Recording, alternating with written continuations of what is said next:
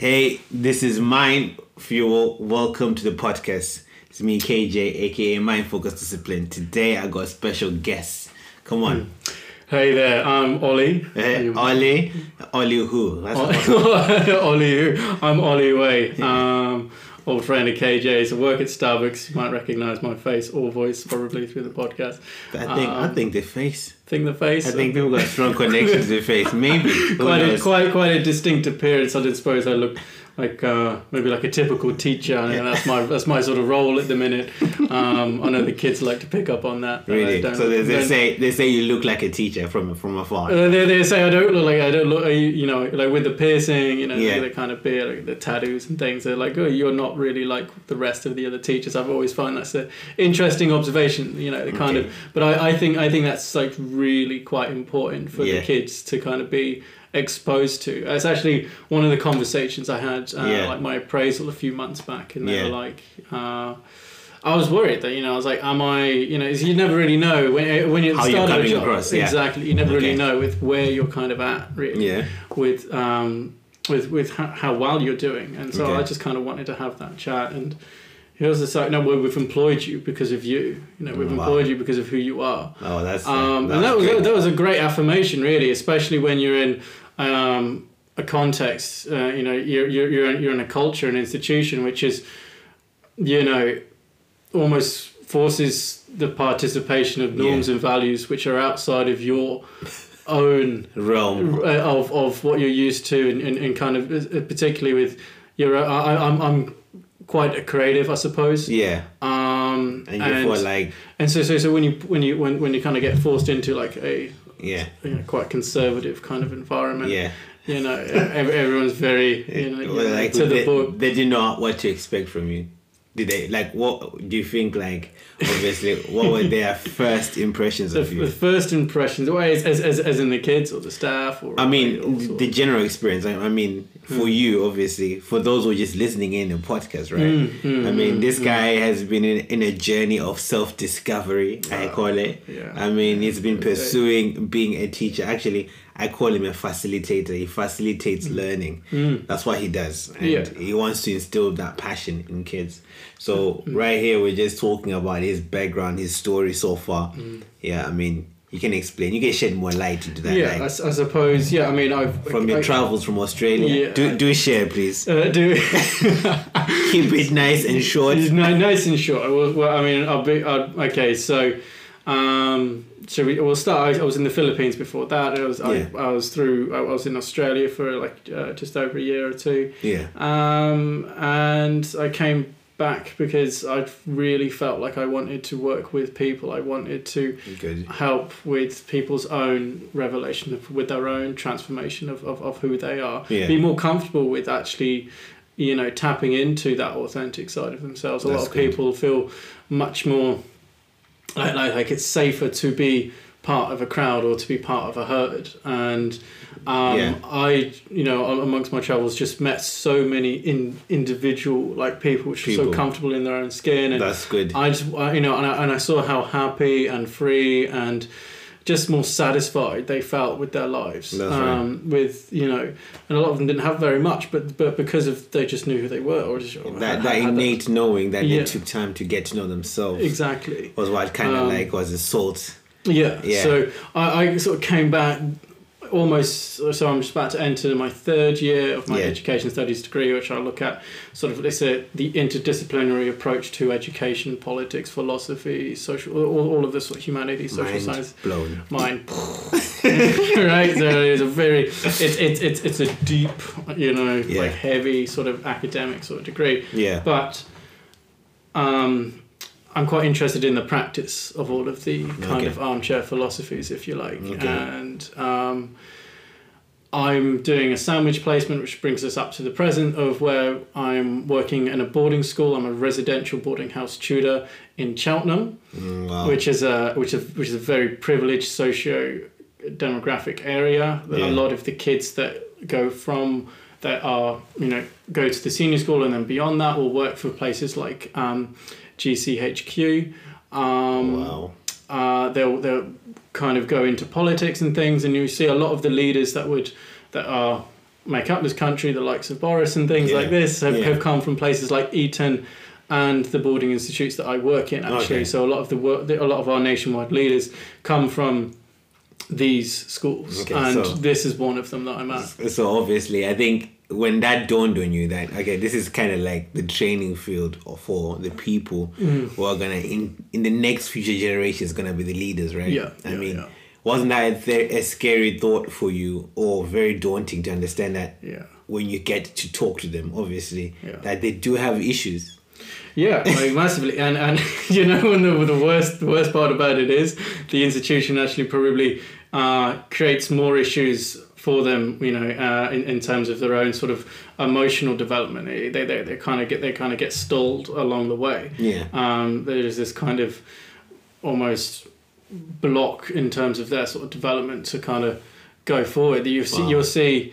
I've interacted with both kids at the pre-preparatory school and the ones at the senior school, and you just kind of see the development that they sort of go through, and there's a lack of empathy, sort of more compassion. It's a highly competitive environment for each of those kids. If you are, you know, sports is kind of where you get your kudos, really, in a school like that. So you stay there. So it's like, is it that whatever lane you pick, is that sport, academics, or music as well? And this sort of thing, and you're kind of then expected to be exceptional. You're expected to excel in that domain. Like we've got these things as well called like prefects and academic prefects, and it's those that are kind of excel at everything or get like a special responsibility, and like they'll walk around with badges saying that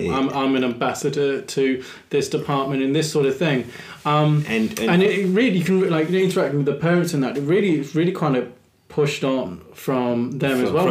Because I understand we all want our children to exceed us, right? I mean, that's what every parent wants. They want their kids to do better. Yeah, 100%. So do you feel like for the kid, is it actually mentally all right? Does that create like a mental strain because of all this pressure? Because one, they're going to a privileged school, right? The parents drill that into them. Their mentors drill that into them. The world is drilling that into them, that they're in a place. So this hyper competitive nature, is it enforced by the school, or is it just because of the history it has? They kind of get into this world, sucked in and into hyper competition and stuff. It's a really good question, and I think it's a reflection, I think, of a lot of the sort of parental attitudes, and it's those expectations which are then apply the pressure on the school, which in turn then needs to relay that onto the child to be bringing them forward, to have them. Wow.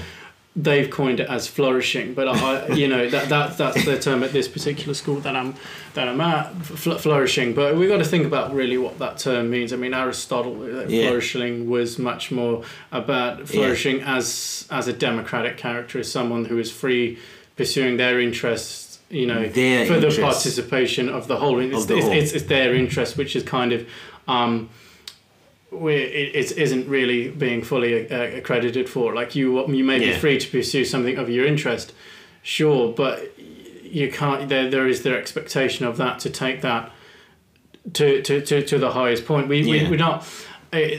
It's a bit of a risk. I feel like when you stop doing things just for the sake of enjoying them, and I think this applies to maybe not just kids. I think we kind of see this in all of us around. Yeah, as most people grow up. I mean, we've detached fun. With growing up with responsibility. Yeah, massively. Because we've said when you're responsible and you're responsible for a Fortune 500 company or you're a head teacher or whatever level of responsibility you are in, right? Having fun is looked at as a bad thing. Yeah. And you start making yourself feel bad for actually enjoying having fun. Exactly. We're not allowing these sort of 9 to 13-year-olds to be that age. It's really worrying. Like, so I know what type. What I mean is, let me just ask the question of what do you expect a 9, 13-year-old to be like? Do you expect them to be, suit and tie? Do you expect them to be suit and tie, checking the stock market? or trying to one up the next person, and worrying about the fact that mum and dad aren't home and they have to take up the mantle of that position. Wow. Do you expect a 9-year-old to really, we kind of hear about it at the other end of the sort of social demographic where you feel like, okay, those maybe come from maybe like separated parents, and then we kind of think that those at the more higher end of the structure are kind of all looked after and catered for. They have everything. When actually it's they're actually more mirrored than I actually had previously was aware of. Like, because in your head you. Well, through the textbooks, this is kind of almost the thing, particularly through sociology. This is the kind of things that you sort of almost associate, or encourage. Yeah, it's the assumptions that they encourage. Okay, so you would think, coming from a purely a perspective of observation, you would assume that if someone is coming from going to a privileged school, they have all their needs met more than someone who's on the lower ladder where things are not that great. Yeah, but then actually the reality is that needs, human connection and child needs are universal. They mirror each other regardless of their parents' economic background, right? Exactly. The pressures are on them are probably maybe more alike than probably what we want to admit, really, and maybe actually the strife of trying to find your own way, in trying to that probably those that I don't want to overgeneralize, but at the lower end of the sort of spectrum might find themselves in with trying to work and pay the bills and things that those at the top won't worry about. Probably actually teaches you so much more value about what it what it means. The meaning of money, the meaning of connection, meaning of relationships. It's those sort of meanings, I suppose, if you like, which are completely washed over in this sort of institution that I sort of need to sort of work with. So then my question for you is, obviously, because for those who are thinking, what's the topic? What are you guys talking about? Because what we've done is we've talked about a topic, but it's centering around mental resilience, right? Yeah. So obviously, I wanted to ask you a question that probably I think you're kind of like experienced enough to kind of talk about. Do you think a more holistic approach to how we learn or how we educate our kids, right? Like, is that a better way of getting them to learn? Because rather than saying, oh, you're not academic, you're not good enough in maths, that's it, there's no hope for you. It's either you learn or you don't. Rather than finding like the kids' strengths and what they're really good at. What do you think? What's your approach? I think, well, my personal approach on that is to simply just, I think we need to kind of almost bring ourselves down to their level. It's weird that I sort of have this thing which is quite rife in the academic papers that surround this sort of topic, and the boarding house trauma, and they're sort of going through. It's almost typified. It's almost a very normal sort of thing for them to experience. But when I acknowledge that actually what they are going through, I'm like, this is tough. This is really hard. What you have a lot on your shoulders right now. I think making their problems and things just a bit more real. Modeling what it looks like to be compassionate in that process. Seeing important. That is really important, actually. The fact they begin to recognize empathy and this almost praxis of love in a way. I think obviously I think in those situations showing empathy and maybe even kindness is viewed as weakness because they're framing up that the world, we know the world is competitive environment. So it's a dog world. You have to take everything. There's so much of a pecking order in that sort of school like that as well. Exactly. Right? So the reality is the person who shows empathy is actually more stronger than the person who never shows anything and bottles everything and just keeps on going, because there's going to be a breaking point. And this is what we need to get. We need to get really, like, almost like really sort of serious about. Like, if we talk about like a holistic approach, it's not about I feel like the school's understanding of it is, okay, well, if we're going to be holistic, then we just end up back where we are, where you're like, okay, you're going to do sports, you're free to do music, and it's not this pressure to do more. It's we need to do less. We need to I think we need to take the foot off the gas a little bit. We need to almost like stop pressuring these sort of demands and things of the children.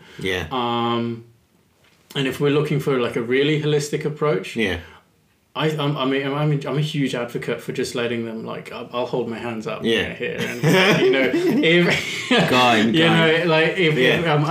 I know during one course of the lockdown, like we had like a significant number of like less in the boarding house. So I did this abstract art session, right? And it was just, I just want them to freely create. I didn't want to put any bounds on. I gave them an introduction to abstract art. I emphasized that it's about the process, it's about why, it's about how we're creating it. It's not about the outcome. I want to separate. No KPIs.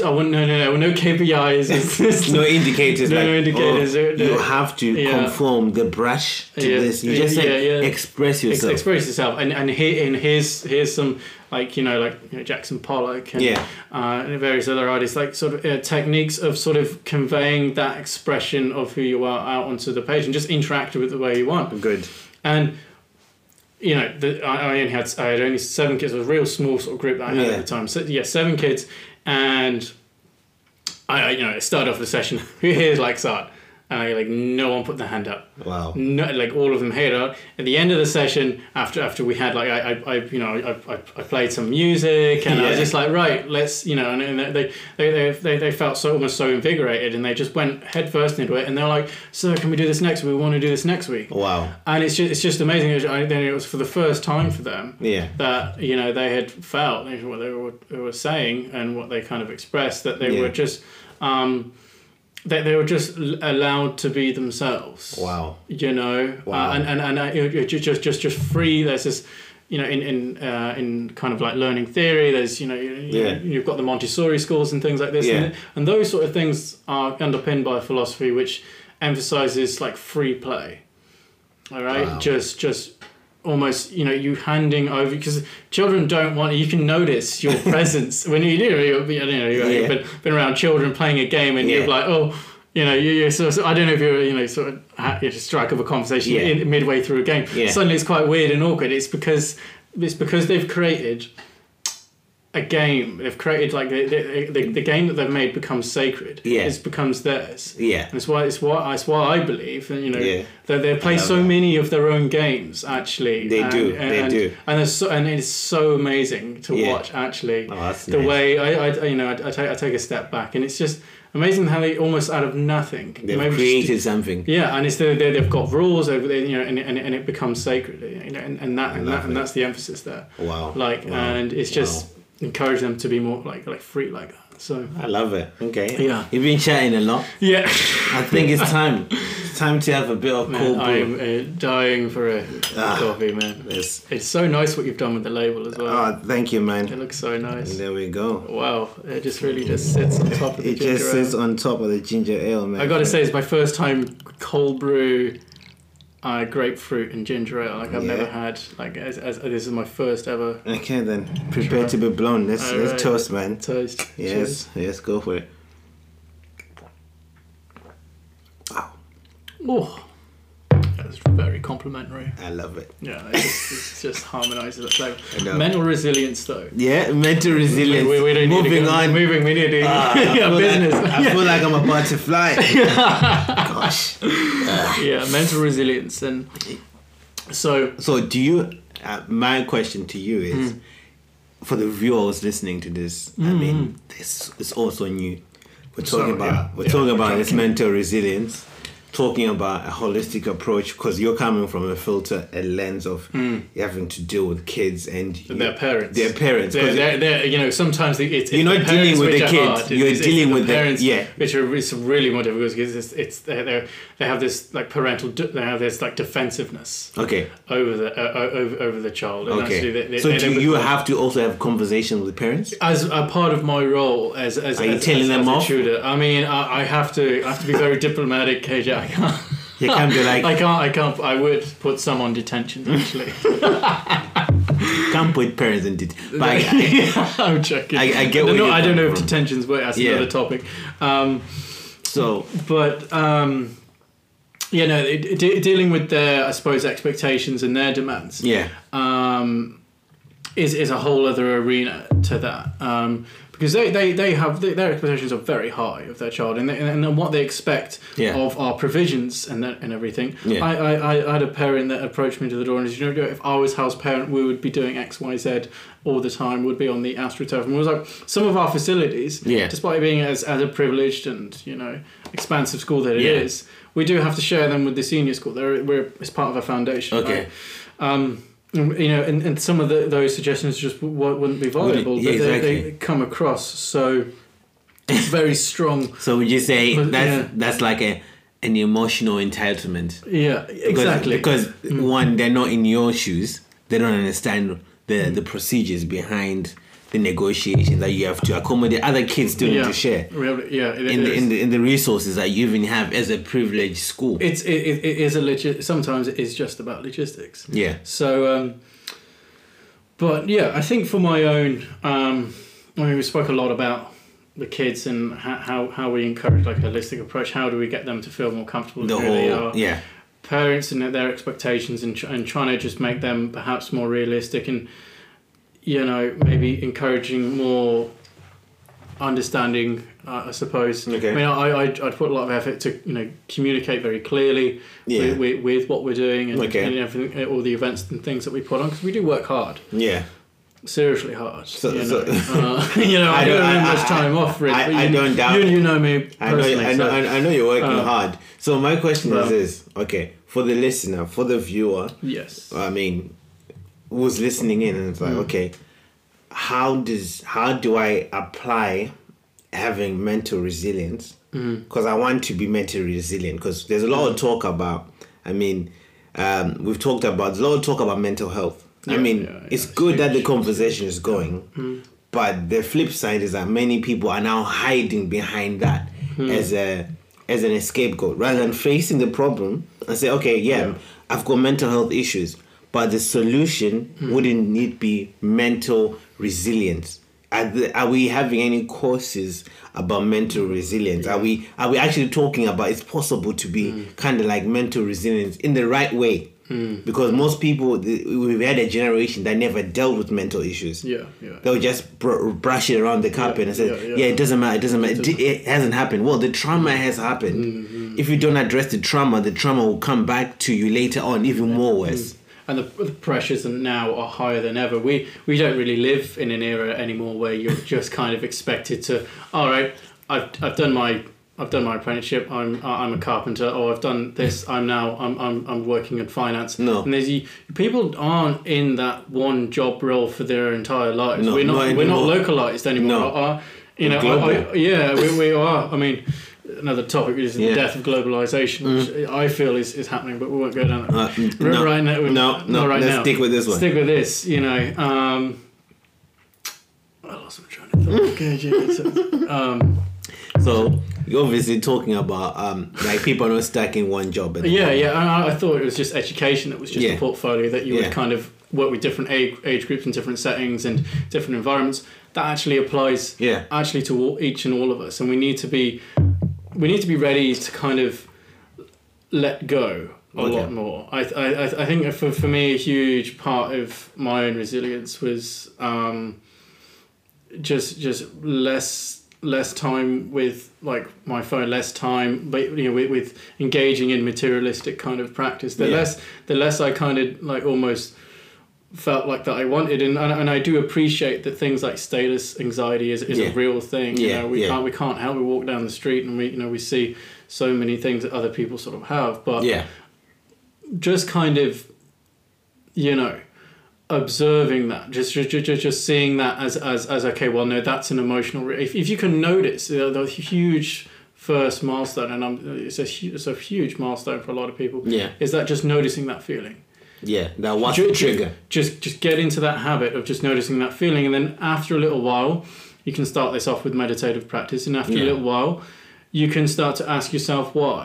Okay, what now I've noticed this feeling coming. Well, why am I feeling what I'm feeling like here? Okay. And all of a sudden, for me, I sort of almost intellectualize my sort of problems and start to ask those, the right questions. Why? Okay. I love that, and I think that is so good. So catching your thoughts, just and being able to be honest with yourself. I think that's another part where solitude is a thing that is so important for your own resilience. If you're going to be running the same circles and thinking the same cycles. Yeah. If you're not, that solitude provides provides like a block exactly, some time to reflect.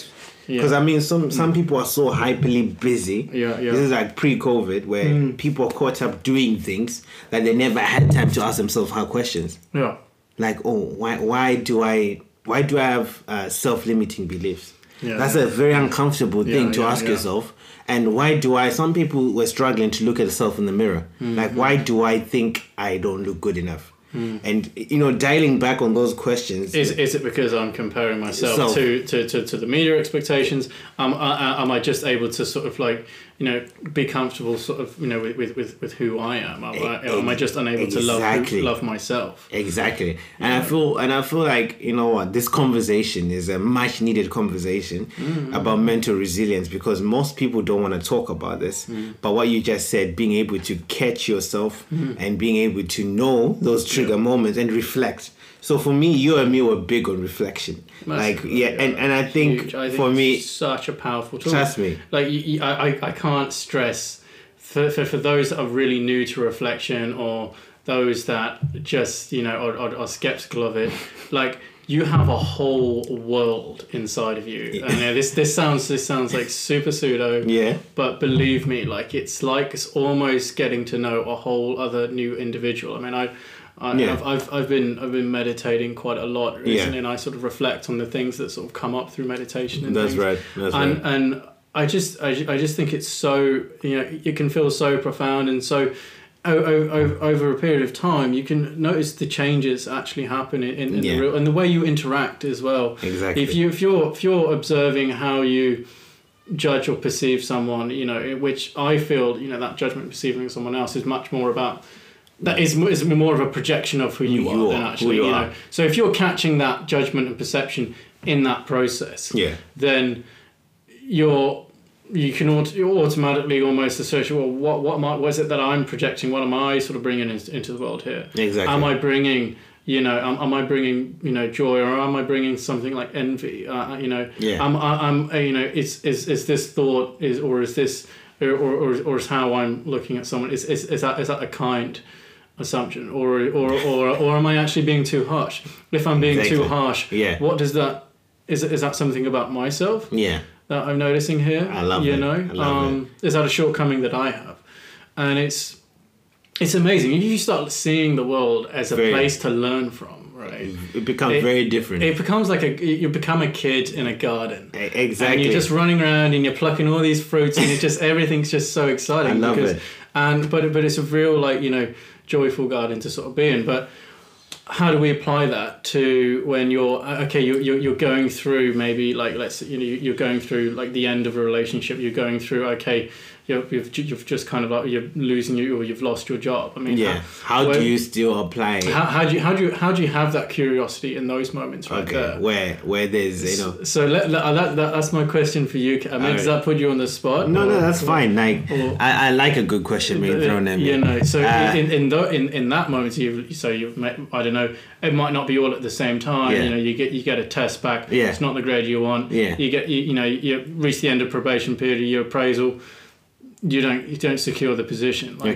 These sort of things. So, I mean, how do you still maintain? How do you sort of I mean, my thoughts. Maybe let me give you some time, maybe to think. Okay. All right. So for me, responding to your question, I'll say, obviously, when things are not going according to plan in your mind, just I just love neural pathways and stuff. I love that. I'm into that. So how your mind works. Yeah. So basically, how your mind works when things are not going well, it's called cognitive dissonance. Yeah. So it's like things are not going well, which is good. It's part of. It's like a natural stress when things don't go according to plan. Yeah. But you have an opportunity in the moment of cognitive dissonance to catch yourself. Yeah. So it's like, okay, things are going wrong, but you have a choice on which lens of perception you're going to look in. Yeah.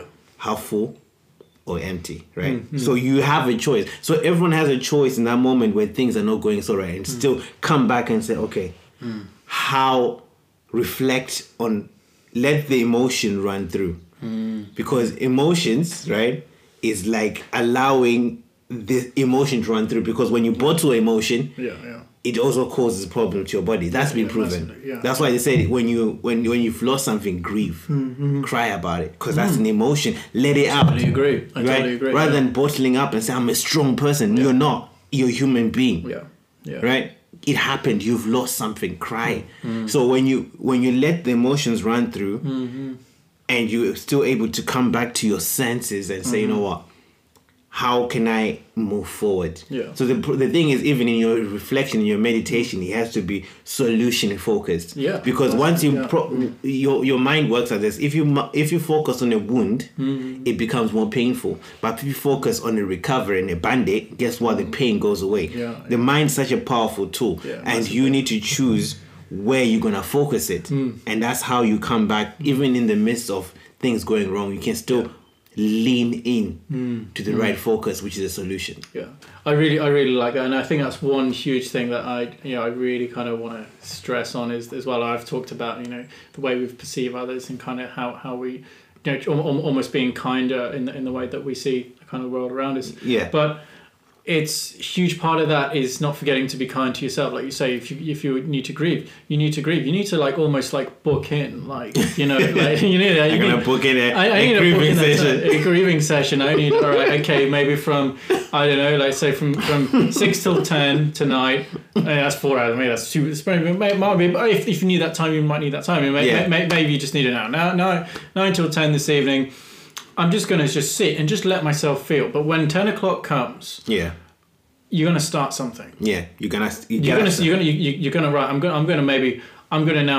to sort maybe make a little supper. Maybe make my little nighttime snack, which I like to make, or I'm going to actually that I like to make. I'm gonna I don't know, go for that walk.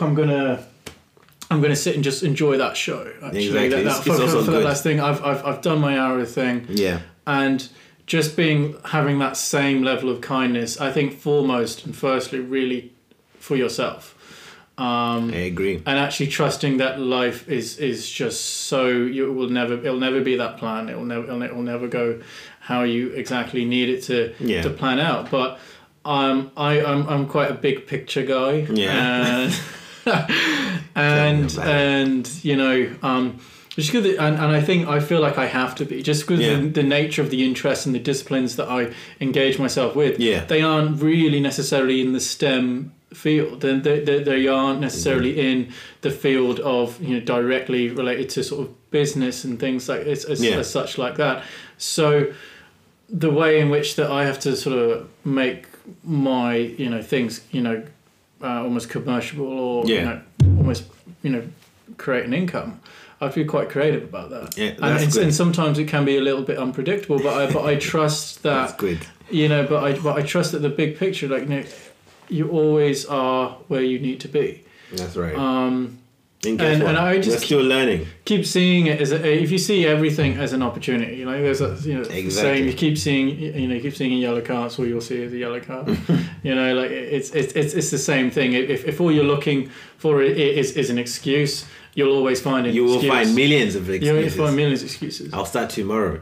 Tomorrow never happened. Yeah, no, exactly, because that will always sort of be tomorrow. It's why I'm never really much of a plan B-er.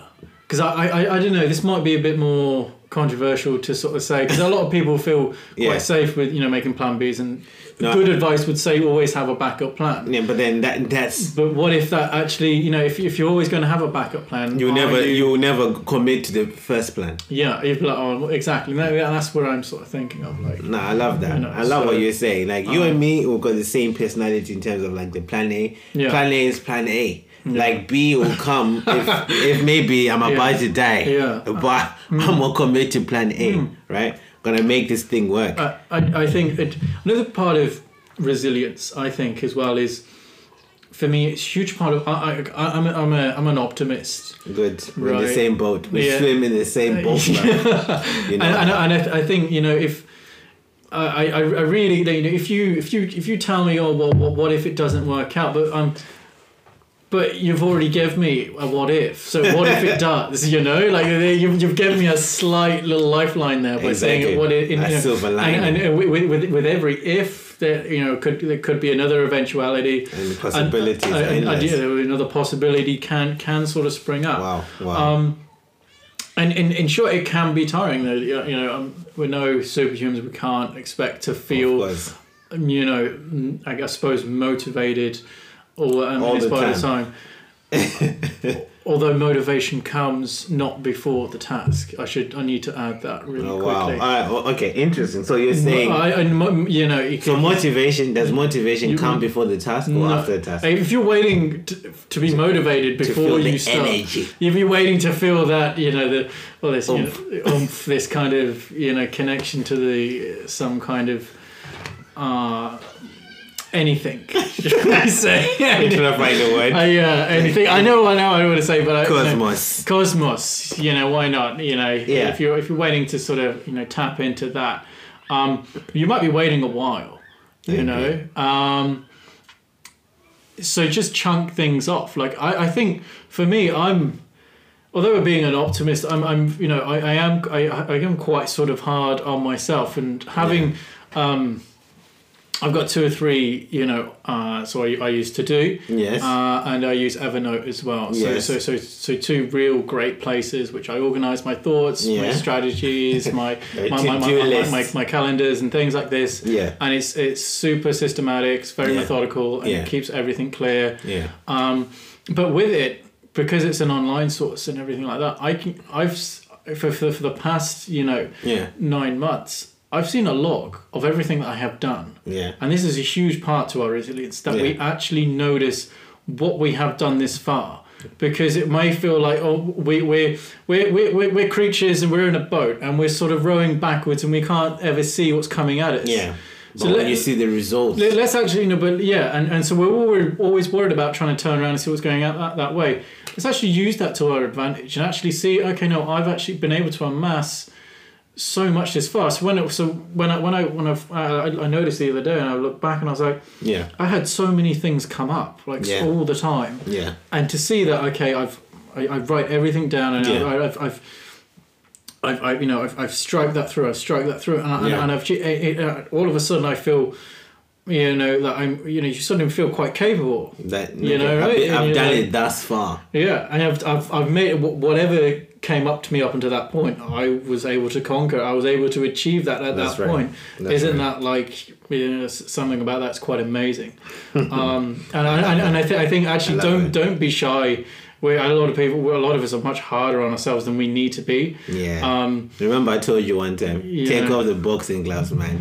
I did. I had to tell you one time. Yeah, oh man. Because someone was punching themselves right in the eye every day. Yeah, I was. Yeah, But anyway, come on. We'll talk forever, Ole. Come on. Yes. We're going to wrap this thing up. Okay. Because, hey, we're boys. We haven't seen each other in a while. So, anyway, just wrapping this thing up, right? We just want to say that if you're dealing with any sort of issues and you want to start this journey, just take one step at a time. Yeah. And there's no rush. It's not a sprint. It's actually a walk. Actually, it's not just a marathon. It's a walk. So you take it one step at a time. As it comes, you're unique. You're one of one. There's no one who's comparing with you. There's no comparison. Remove comparison from the equation. You're not competing with anyone. Just yourself and you and who you were yesterday. Exactly. I don't think we're ever the same person that we are the day before. We wake up and feel like I'm going to be doing something different today. That's right. It's an opportunity. Opportunity. So seize the opportunity, guys. Thank you so much for listening in. Thank you. Yes, it's been a pleasure. Hopefully we'll hear from you guys, and do send us a message on Mindfuel 24/7 on Insta. If they enjoy it, I'd love to know if they enjoyed it. Who do you think they would enjoy sharing this with? I think you can share with you can share this with your friends, the people you like, and the people you don't like. They might need it most. Cheers.